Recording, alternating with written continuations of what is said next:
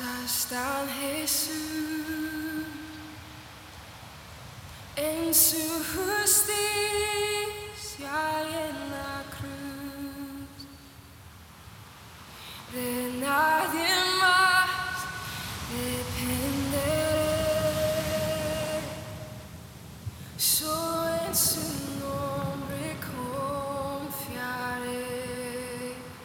En Jesús fuerte soy, solo Él mi roca es.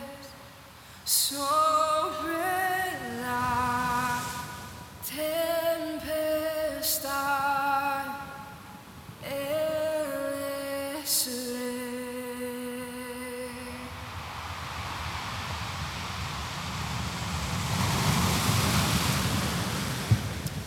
Pues nuevamente buenas tardes y gracias por estar aquí en esta tarde acompañándonos en Sugar Creek en español. Gracias a los que nos acompañan en este momento en vivo, sintonizando este servicio, como también los que posteriormente están viendo estos mensajes a través de YouTube. Muchas gracias por ser parte de lo que Dios está haciendo aquí en nuestra iglesia Sugar Creek. Pues estamos en medio de una serie que creo que todos necesitamos escuchar. Todos necesitamos ser confortados porque la realidad es, como vimos en esta primera parte de la serie, y como no solamente esta serie nos dice, sino que la vida misma nos dice, todos nosotros vamos a afrontar problemas. Todos nosotros vamos a tener momentos de crisis en nuestras vidas. Y es muy fácil que esos momentos, que esas crisis puedan derrumbarnos, que puedan hacer que nuestra vida se desmorone por completo.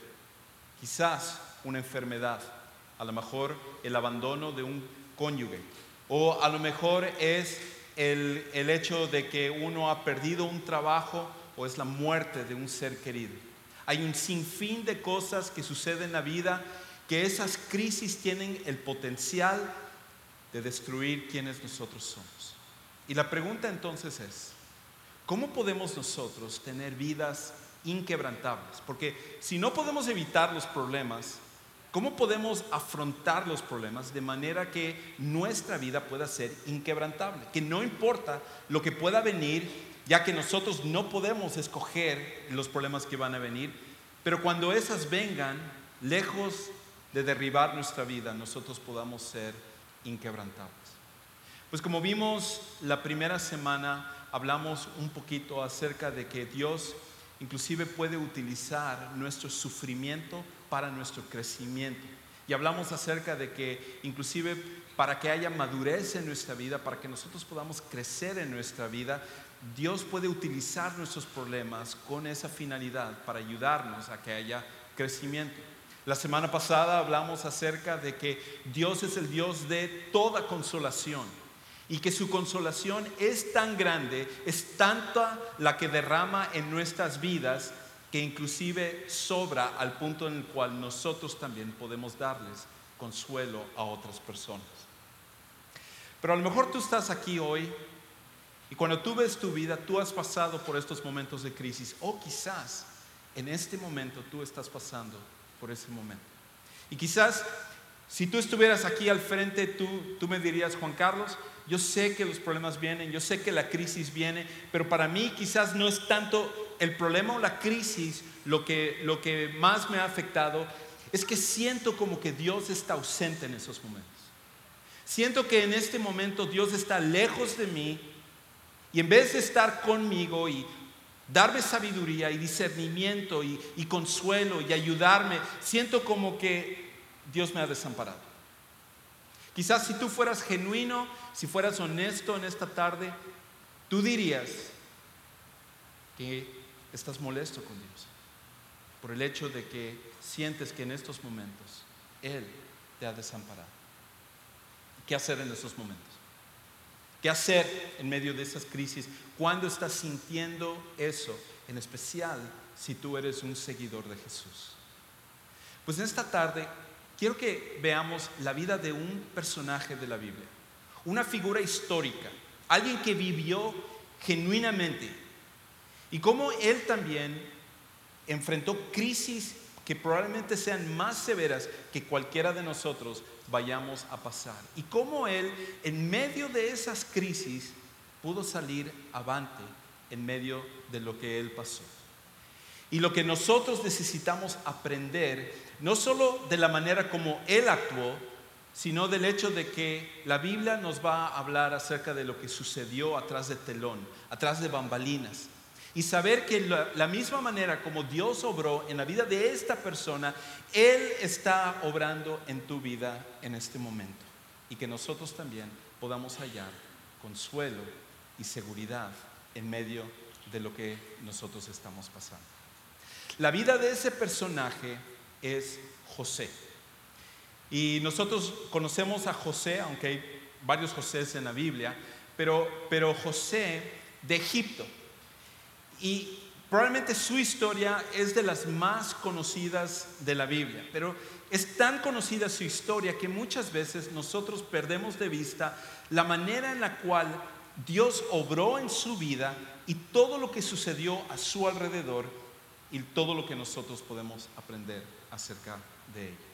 De hecho, voy a invitarte a que tú busques en tu Biblia, en Génesis capítulo 50, y hoy vamos a ver de los versículos del 15 al 21. Génesis capítulo 50, versículos 15 al 21.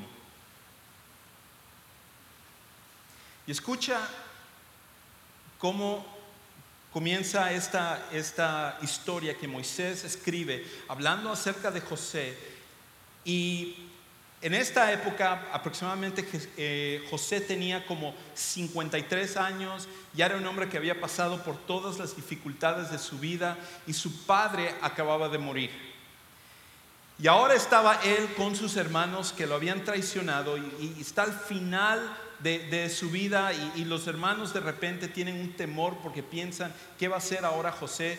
Que nuestro papá ha muerto, a lo mejor toda la maldad que nosotros hemos cometido, él ahora va a buscar vengarse porque simplemente no lo estaba haciendo mientras que nuestro papá Jacob estaba vivo, pero ahora él va a vengarse de nosotros. Y escucha cómo empieza a narrar esta historia. Versículo 15. Viendo los hermanos de José que su padre era muerto, dijeron: quizás nos aborrecerá José y nos dará el pago de todo el mal que le hicimos. Y enviaron a decir a José: tu padre mandó antes de su muerte, diciendo: así diréis a José, te ruego que perdones ahora la maldad de tus hermanos y su pecado, porque mal te trataron. Por tanto, ahora te rogamos que perdones la maldad de los siervos de Dios, del Dios de tu padre. Y José lloró mientras hablaba. Vinieron también sus hermanos y se postraron delante de él y dijeron: henos aquí por siervos tuyos. Y le respondió José: no temáis, ¿acaso estoy yo en lugar de Dios? Vosotros pensasteis mal contra mí, mas Dios lo encaminó a bien, para hacer lo que vemos hoy, para mantener en vida mucho pueblo. Ahora pues, no tengáis miedo, yo os sustentaré a vosotros y a vuestros hijos. Así los consoló y les habló al corazón. Qué conversación tan interesante el que José tiene en ese momento con sus hermanos. Porque cuando ellos vienen, lo primero que hacen es reconocer que ellos le habían hecho mal. Inclusive una de las palabras que es usado aquí en el texto original no solamente es maldad, sino que es la palabra crimen. Y lo que ellos están reconociendo es que no solamente le hicieron mucha maldad a su hermano, prácticamente ellos eran criminales con lo que habían hecho hacia él.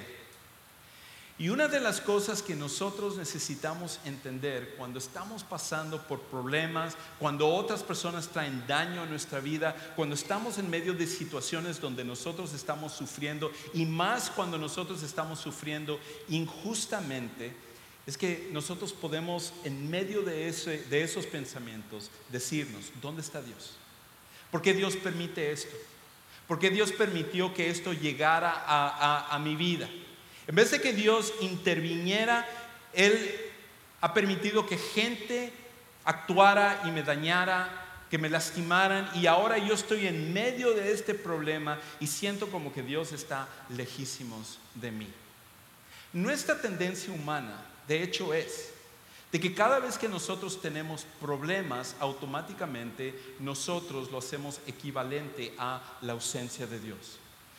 Cuando Dios está ausente en nuestra vida, es ahí cuando vienen los problemas. Pero un principio que nosotros necesitamos ver y que a través de la vida de José fue algo que se pudo palpar en él, fue esto: que los problemas no son una evidencia de la ausencia de Dios.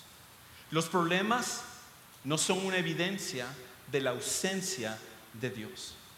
Cuando tú y yo estamos pasando por problemas, eso no es evidencia de que Dios nos ha desamparado. Eso no es evidencia de que Dios nos ha dejado. Es simplemente evidencia de que nosotros vivimos en un mundo que está mal. Es evidencia de que nosotros estamos en un mundo que es caído. Y por tanto, no debemos de sorprendernos de tener problemas. Pero lo que sí debemos es evitar que esos problemas nos hagan pensar que de alguna manera eso es evidencia de que Dios está ausente de nuestra vida. Porque una frase que se repite en 3 ocasiones en los momentos más difíciles de la vida de José es esta: y Dios estaba con José. Dios estaba con José.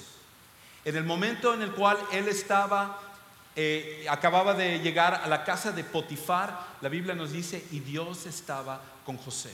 Cuando él estaba en la cárcel, 2 ocasiones dice, y Dios estaba con José.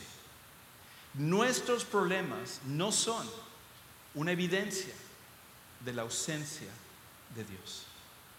Ahora, otro punto interesante que nosotros necesitamos ver con respecto a esto es que no solamente necesitamos convencernos, necesitamos aceptar esta realidad, que cuando nosotros estamos pasando por problemas, de ninguna manera eso es una señal, eso es una muestra de que Dios no está presente en nuestra vida, que Él no está obrando en nuestra vida, que Él no está en control de lo que está pasando, sino que ahora nosotros necesitamos también aprender a reaccionar en medio de esos momentos.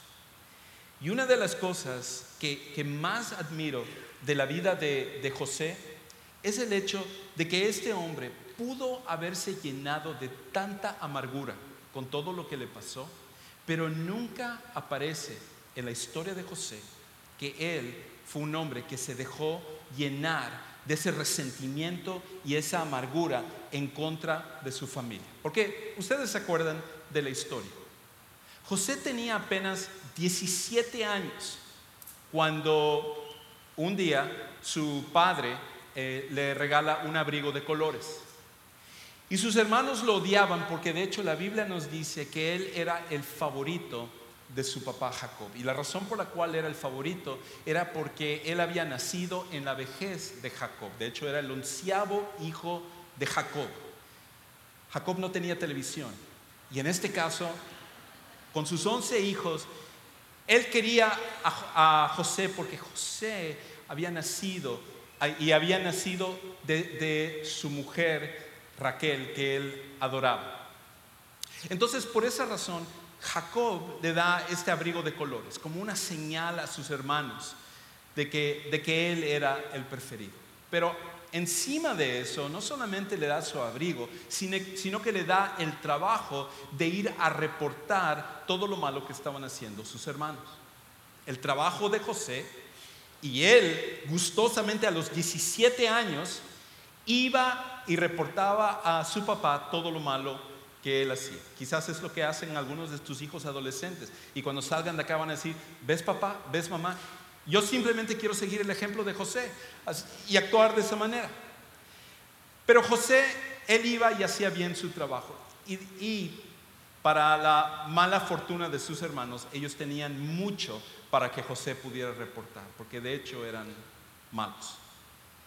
Pero encima de ello, la gota que derramó el vaso para que los hermanos de José odiaran a José, al punto en el cual ya ni siquiera podían pronunciar su nombre, era cuando José un día viene y les dice a ellos que él había tenido un sueño donde todos ellos, incluyendo su papá y su mamá, se iban a postrar como adorando a José. Y esa fue la gota que derramó el vaso. Porque cuando José viene a decir esto, no solamente era el preferido, no solamente tuvo este abrigo de colores que era bien chévere, no solamente era de que tenía la tarea donde diariamente tenía que ir a reportar todo lo que estaba mal en lo que estaban haciendo sus hermanos, sino que ahora estaba diciendo que en el futuro él iba a ser superior a todos ellos. Y desde ese momento los hermanos de José nunca más pronuncian el nombre de José, sino que ahora le ponen el apodo de el soñador. Era tanto el odio hacia ellos que decían, ahí viene el soñador. Ya ni siquiera José, porque no lo consideramos ni siquiera nuestro hermano. Y un día Jacob manda a su hijo José a ir a hacer su reporte, porque los hermanos tenían la tarea de llevar a las ovejas a un lugar un poco más lejano para pastar. Y cuando él se va, él llega a ese lugar y los hermanos de José ven a José viniendo a lo lejos, y en ese momento la sangre les empieza a hervir. En ese momento ellos no podían controlarse y ellos dijeron, este es nuestro momento de matar a José. Ya no queremos que él viva, ya no aguantamos que él sea parte de nuestra familia. Vamos a matarlo. No importa que sea nuestro hermano, hoy vamos a acabar con su vida. Ahora, cuando el hermano mayor, que se llamaba Rubén, escucha eso y ve lo convencido que ellos están de que en ese momento ellos estaban decididos a matar a José, él empieza a influenciarlos para que en vez de matarlo, lo tiraran a una fosa. Y eso es exactamente lo que sucede. Cuando llega José, le quitan el abrigo y le tiran a una fosa. Y empiezan a burlarse de él y están ellos debatiendo qué es lo que van a hacer. Si lo van a matar, lo van a dejar allá, o qué es lo que van a hacer con su vida. Y Rubén continúa convenciéndoles para que simplemente lo dejen. Y él pensando, luego vengo, lo saco de la fosa, aunque me cae mal, pero yo sé cómo va a afectar a mi papá si José muere. Y por lo tanto, yo luego vengo, lo salvo y lo llevo a su lugar. Y Rubén se va, de hecho, y en ese momento en el cual él se va, otro de los hermanos de José, que se llamaba Judá, se le ocurre una brillante idea. Ve unos mercaderes que están en camino hacia Egipto, y estos mercaderes eran mercaderes de todo tipo de cosas, inclusive seres humanos. Y en la mente de Judá él dice, bueno, ¿por qué? Si no lo vamos a matar, por lo menos vamos a sacarle un dinero, un provecho a José. Y se les ocurre vender a José a esos mercaderes, y así ellos lo hacen. José se va con estos mercaderes rumbo a Egipto.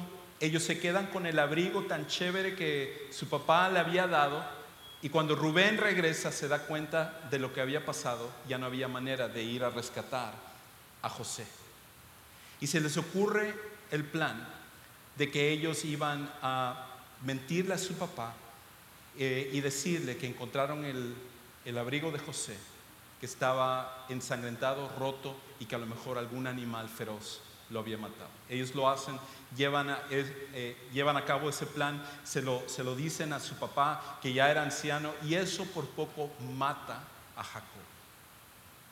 Mientras tanto, como en una buena película, cambia de escena y ahora vamos a ver qué es lo que sucede con José. José llega a Egipto a los 17 años, que acababa de ser vendido como esclavo. ¿Qué estabas haciendo tú a los 17 años? Quizás jugando PlayStation 3 o haciendo alguna otra cosa, soñando con sacar tu permiso para manejar o algo por el estilo. ¿Qué es lo que tú estabas haciendo a los 17 años?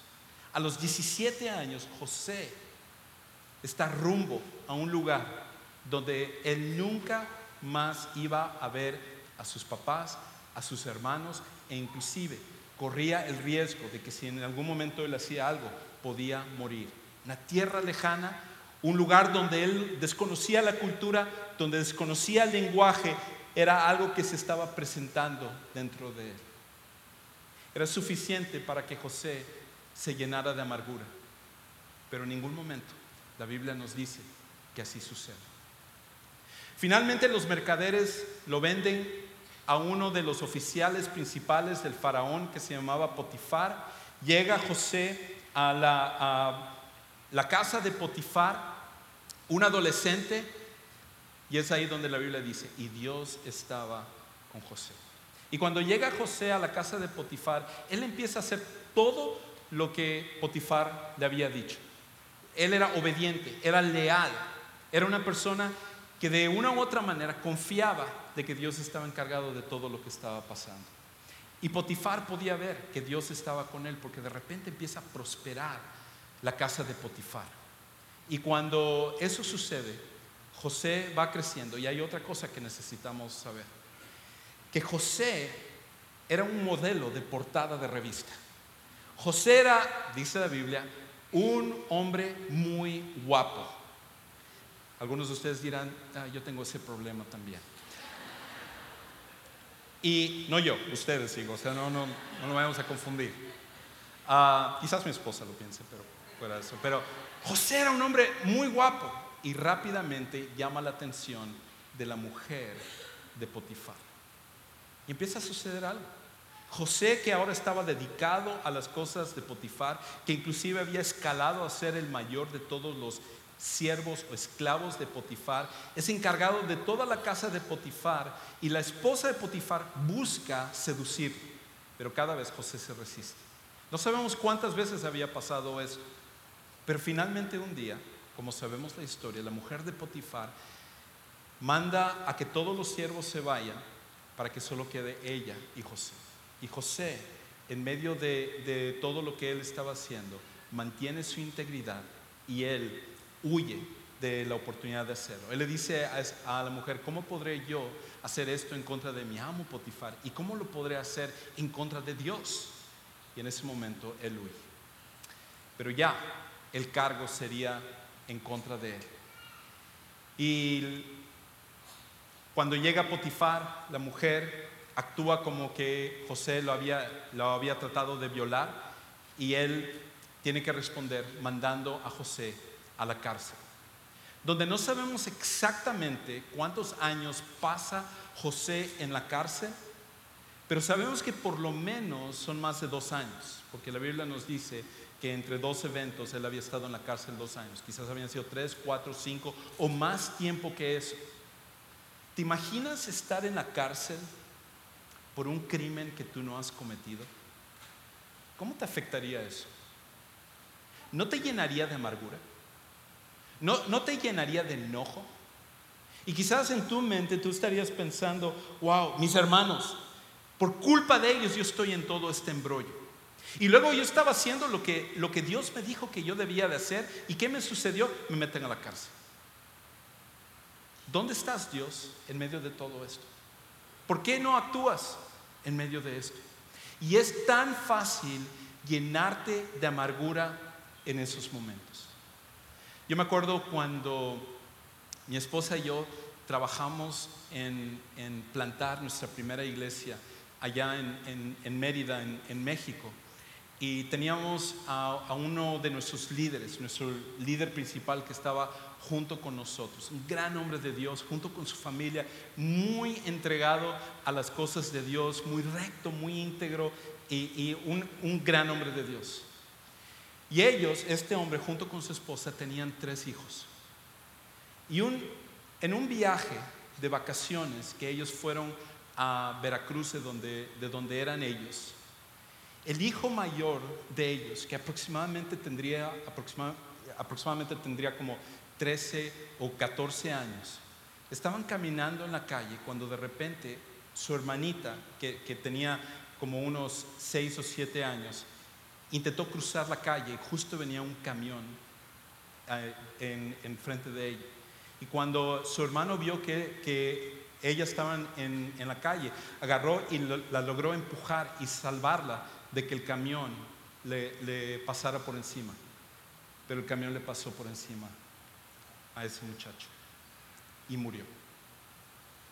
En un viaje de vacaciones, algo inesperado había pasado. Esta familia entregada a Dios, esta familia en donde el hombre era recto, íntegro, sirviendo a Dios, su hijo mayor, que era un gran muchacho. Siempre que veo a muchachos hoy en día que están entregados, que están sirviendo, que tenemos varios de ellos, pienso en ese muchacho, porque era alguien que amaba escuchar la palabra de Dios, era alguien que amaba estar en la iglesia, era alguien que tenía un corazón siempre buscando ayudar, y justo su muerte era una muestra del final de su vida.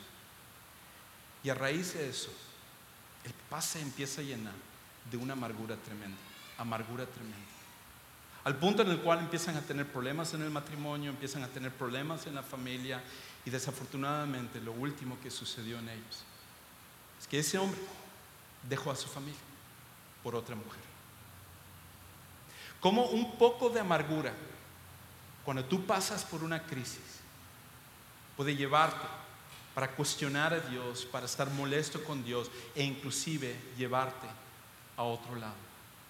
Y es ahí donde tú tienes que escoger con respecto a lo que tú vas a hacer cuando tú pases por estas cosas. Lo primero es mejor responder a la maldad manteniendo tu integridad. Lo primero que necesitas entender es que cuando tú pasas por una crisis, es mejor es mejor responder a la maldad manteniendo tu integridad. Lo que sea que pase en tu vida, mantén tu integridad. Sigue haciendo lo que está bien. Haz lo correcto. Y eso fue algo que sucedió en la vida de José. Y lo segundo es que cuando tú estás pasando por estos momentos, lo que tienes que recordar es que solo hay lugar para la confianza o la amargura. Solo hay lugar para la confianza o para la amargura en tu vida. José respondió confiando en Dios. En ningún momento él se llenó de amargura por todo lo que él estaba pasando, y él mantuvo su integridad en medio de eso. Y eso es lo que Dios desea para ti y para mí. Sea lo que sea que nosotros pasemos, la respuesta que nosotros debemos de tener debe de ser: haz lo correcto, mantén tu integridad. Y lo otro es: no permitas que tu corazón se llene de amargura. La historia entonces continúa y nosotros sabemos lo que sucede. José pasa en la cárcel, pasan años, e inclusive viene una posible solución donde a lo mejor José va a poder finalmente salir de la cárcel. Un día llega el copero del rey y el panadero del rey, y resulta que ellos eran los jefes de esas áreas, en este caso del faraón, que era el rey de Egipto, y ellos habían tenido alguna situación con el faraón, y el faraón en su molestia los manda a ser encarcelados. Y cuando ellos están con José, Dios le había dado a José la habilidad de poder interpretar sueños, y ellos un día tienen un sueño. Y en la interpretación de José sería de que el copero después de 3 días regresaría a su posición, y el panadero después de 3 días él moriría. Y eso es exactamente lo que sucede. Pero antes de que se vayan ellos y antes de que se cumpla esto, José le dice al copero: cuando tú estés delante del faraón, dile acerca de mi situación, dile acerca de lo que yo estoy pasando, por favor. Dile que yo estoy aquí por un crimen que es injusto, que algo que yo no he cometido. Y el copero le promete hacer eso, pero no es lo que pasa. Cuando sucede eso, es tanta la alegría de ese copero que se olvida por completo acerca de José, y pasan otros 2 años donde José está en la cárcel. Una oportunidad para llenarse de amargura, una oportunidad para perder la integridad y tirar la toalla y decir: ¿por qué estoy siguiendo a Dios? ¿De qué me ha servido que yo esté haciendo su voluntad? Mira cómo está mi vida, mira lo que me está pasando. Pero José nunca reacciona de esa manera. Una de las cosas que José se daría cuenta, y un principio es esto: tu situación presente no será tu situación para siempre. Tu situación presente no será tu situación para siempre. Sí, lo que estás pasando en este momento es duro, es difícil y sientes como que Dios no está ahí, aunque Él está ahí. Y es tan fuerte lo que tú estás pasando que dices, ¿qué es lo que va a pasar conmigo? Y una de las cosas que podemos aprender de la vida de José es que por más dura que fueran las circunstancias que él pasó, no iba a ser su situación para siempre. Porque después de esos 2 años, finalmente el faraón tiene un sueño también. Y no había nadie que lo pudiera interpretar. Y entonces es ahí cuando el copero dice, yo me acuerdo que había alguien en la cárcel que interpreta mi sueño. Y traen a José. Y José interpreta el sueño, que había sido un aviso por parte de Dios de que iban a venir 7 años de prosperidad para Egipto y luego iban a venir 7 años de hambruna. Y cuando José revela esto delante del faraón, el faraón dice, ¿quién sería mejor para dirigir todo esto que José? Porque él podía ver que José estaba lleno del Espíritu de Dios. Y de repente, de ser un convicto, de ser una persona en la cárcel, él pasa a ser el segundo más importante de todo Egipto. Tus circunstancias presentes, tu situación presente, no será tu situación para siempre. Por más duro que sea el problema, lo que tenemos que hacer es confiar de que en un momento Dios nos va a dar la salida de lo que nosotros estamos pasando. E inclusive, más allá de eso, no es solamente que nuestro problema va a terminar, sino que hay un propósito en nuestro problema. Porque el propósito final será superior al problema actual. El propósito final será superior al problema actual. Lo que tú estés pasando, la magnitud del problema, por más grande que sea, jamás podrá ser más que el propósito final que Dios puede utilizar a través de lo que tú estás pasando. Y el propósito sería revelado para José cuando él estaba en esa posición. Porque después de los 7 años que habían pasado, en el que el pueblo de Egipto, a través del liderazgo de José, se habían preparado para la hambruna que venía, todas las demás regiones, en cambio, se les había acabado la comida. Y entonces es ahí cuando la cámara regresa al principio de la película, y ahí está Jacob junto con sus otros hijos. Raquel había muerto ya, y Benjamín, el hermano menor de la misma mamá de José, había nacido. Y cuando de repente ellos ya no tenían qué comer, Jacob manda a sus hermanos, excepto Benjamín, que ahora era el hijo preferido, porque en la mente de Jacob José había muerto y Benjamín era su hijo preciado de su esposa Raquel y su hijo menor también. Entonces él manda a todos los demás a ir a Egipto para comprar comida, y ellos llegan a Egipto, llegan delante de los que iban a vender el grano y todo lo que ellos necesitaban, y ahí estaba José supervisando todo lo que estaba pasando. Y ellos no habían podido reconocer a José porque habían pasado años ya. No lo habían visto desde que él tenía 17 años, y ahora él era un hombre de casi 40 años. Y en ese lapso ellos no se imaginaban que José estaba vivo, y mucho menos que estaría en la posición en la cual él estaba. Cuando ellos llegan a comprar, José, en cambio, sí los reconoce. Y cualquiera de nosotros en esa posición diría, ahora sí, mis hermanos me van a conocer. Ahora sí, van a ver las consecuencias de lo que ellos hicieron en mi vida. Pero eso nunca aparece en la mente de José. Nunca la Biblia nos dice que fue parte de lo que José pensó. Al contrario, como vamos a ver en un momento, José entendió que el propósito final que Dios tenía para él era permitirle pasar por todo esto para usarlo para poder salvar a su familia.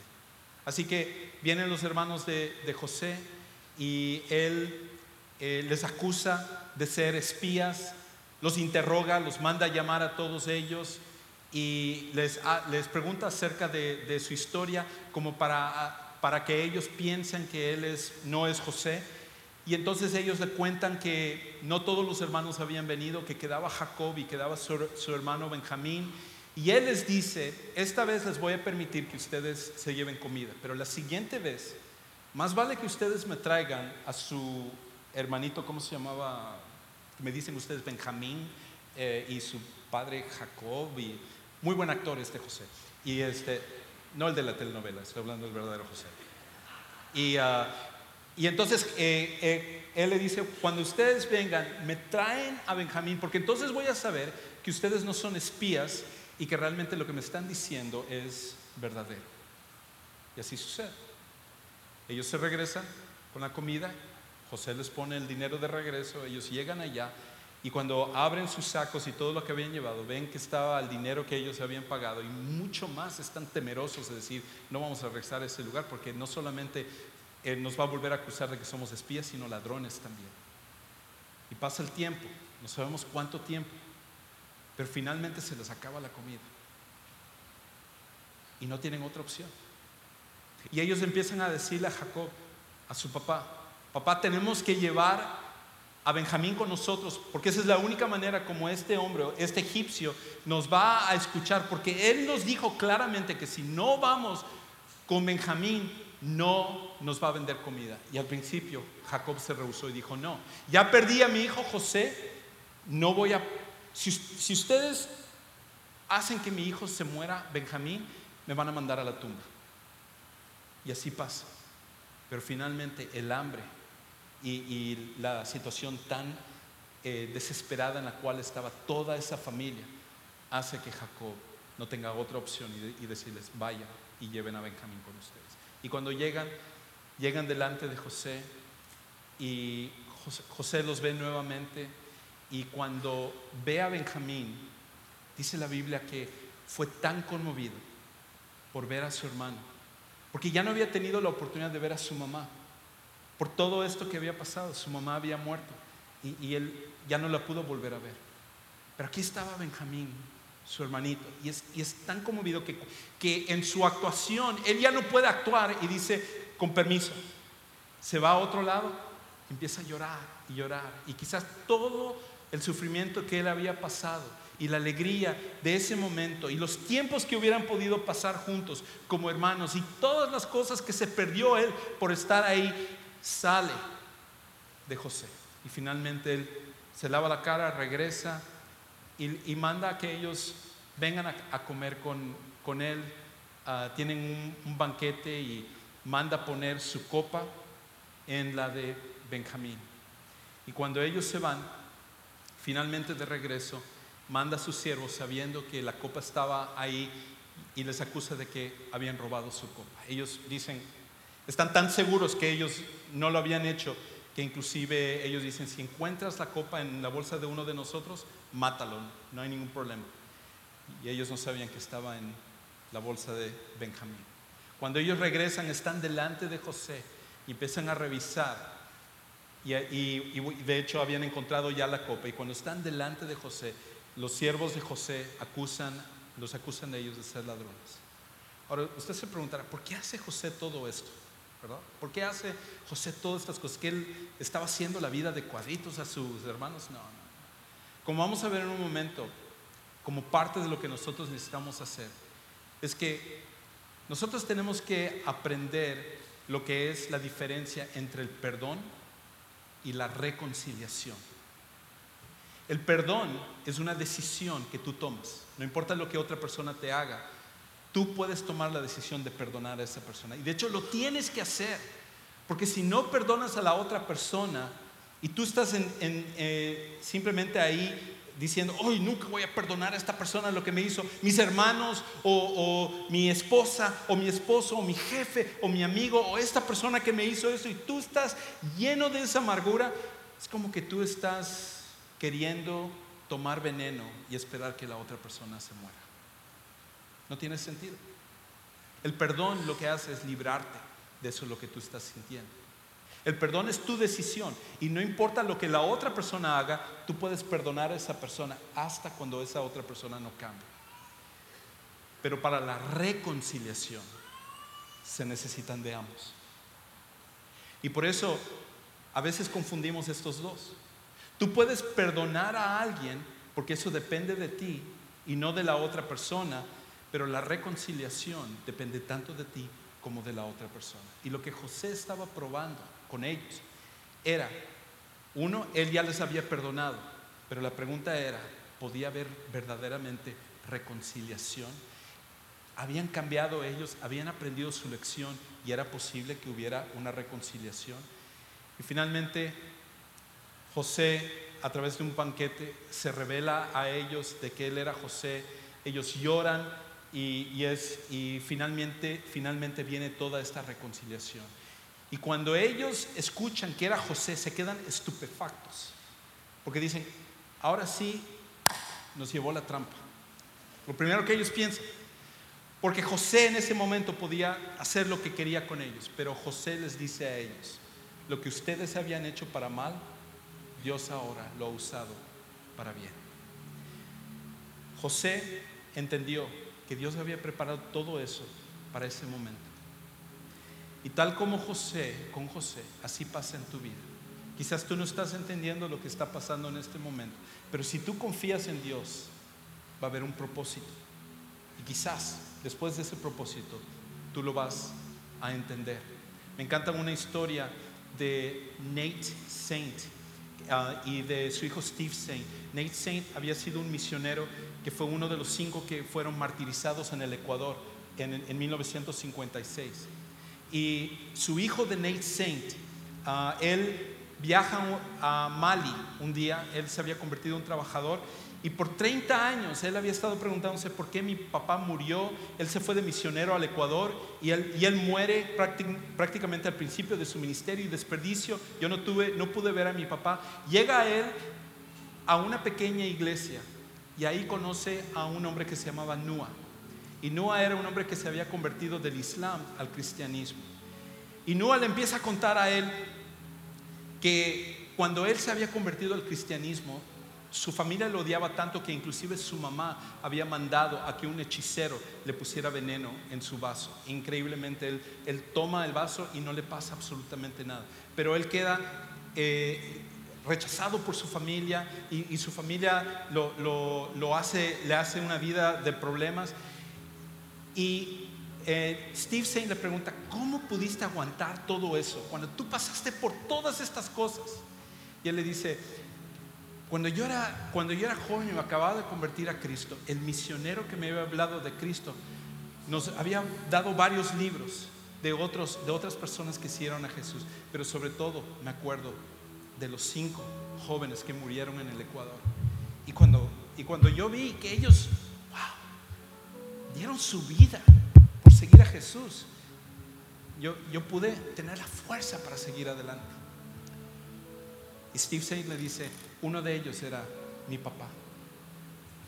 Y finalmente en ese momento Steve Saint dice que comprendió el propósito final de la muerte de su papá que había sucedido 30 años antes, y cómo esa muerte inspiró a mucha gente a poder venir al reino de Dios.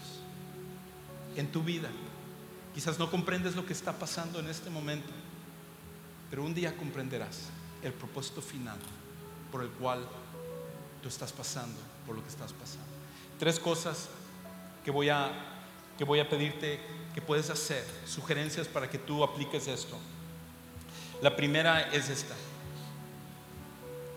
mantén tu integridad ante la maldad haciendo lo correcto, tal como con José. No tires la toalla, no te molestes, no dejes el cristianismo, no culpes a Dios, sino que mantén tu integridad ante la maldad haciendo lo correcto. Lo segundo es, evita la amargura perdonando a los demás. Perdona a la persona que te ha hecho daño. José decía, ¿quién soy yo para ponerme en el lugar de Dios?, le dijo a sus hermanos. Y cuando nosotros no perdonamos, lo que estamos haciendo es usurpando el lugar de Dios. Perdona a las personas que están a tu alrededor, porque es la única manera en la cual no te llenarás de amargura. Y lo tercero es, confía en Dios hasta cuando no lo veas trabajando. En toda esta historia nunca se nos dice que Dios le habló a José y le dijo: mira, José, esto es lo que está pasando, esto es lo que va a pasar. Pero Dios estaba allá, Dios estaba con José. ¿Y sabes qué? Dios está contigo también. No importa lo que tú pases, Dios está contigo. En esta tarde tú tienes la oportunidad de permitir que tu problema sea una manera en la cual tu confianza en Dios pueda crecer, y lejos de sentirte desamparado, saber con toda seguridad que Dios está contigo. Para algunos de los que están aquí, esto significa venir a conocer a Jesús como su Salvador personal. Si tú en este día deseas aceptar a Jesús como tu Salvador personal, nos encantaría que tú lo hagas. Al final de este servicio tenemos un lugar allá afuera que se llama el Next Step Center, y ahí van a haber personas esperándote que quieren ayudarte a tomar esta decisión. Y este es el principio de que inclusive alguien mayor que José, más justo que José, vino y dio su vida para que tú pudieras obtener la salvación a través de Dios y ser perdonado de todos tus pecados, y que tu vida con Dios comience desde este momento. ¿Por qué no tomar esa decisión el día de hoy? ¿Por qué no nos ponemos de pie, entonamos este canto y entonces seremos despedidos de este lugar?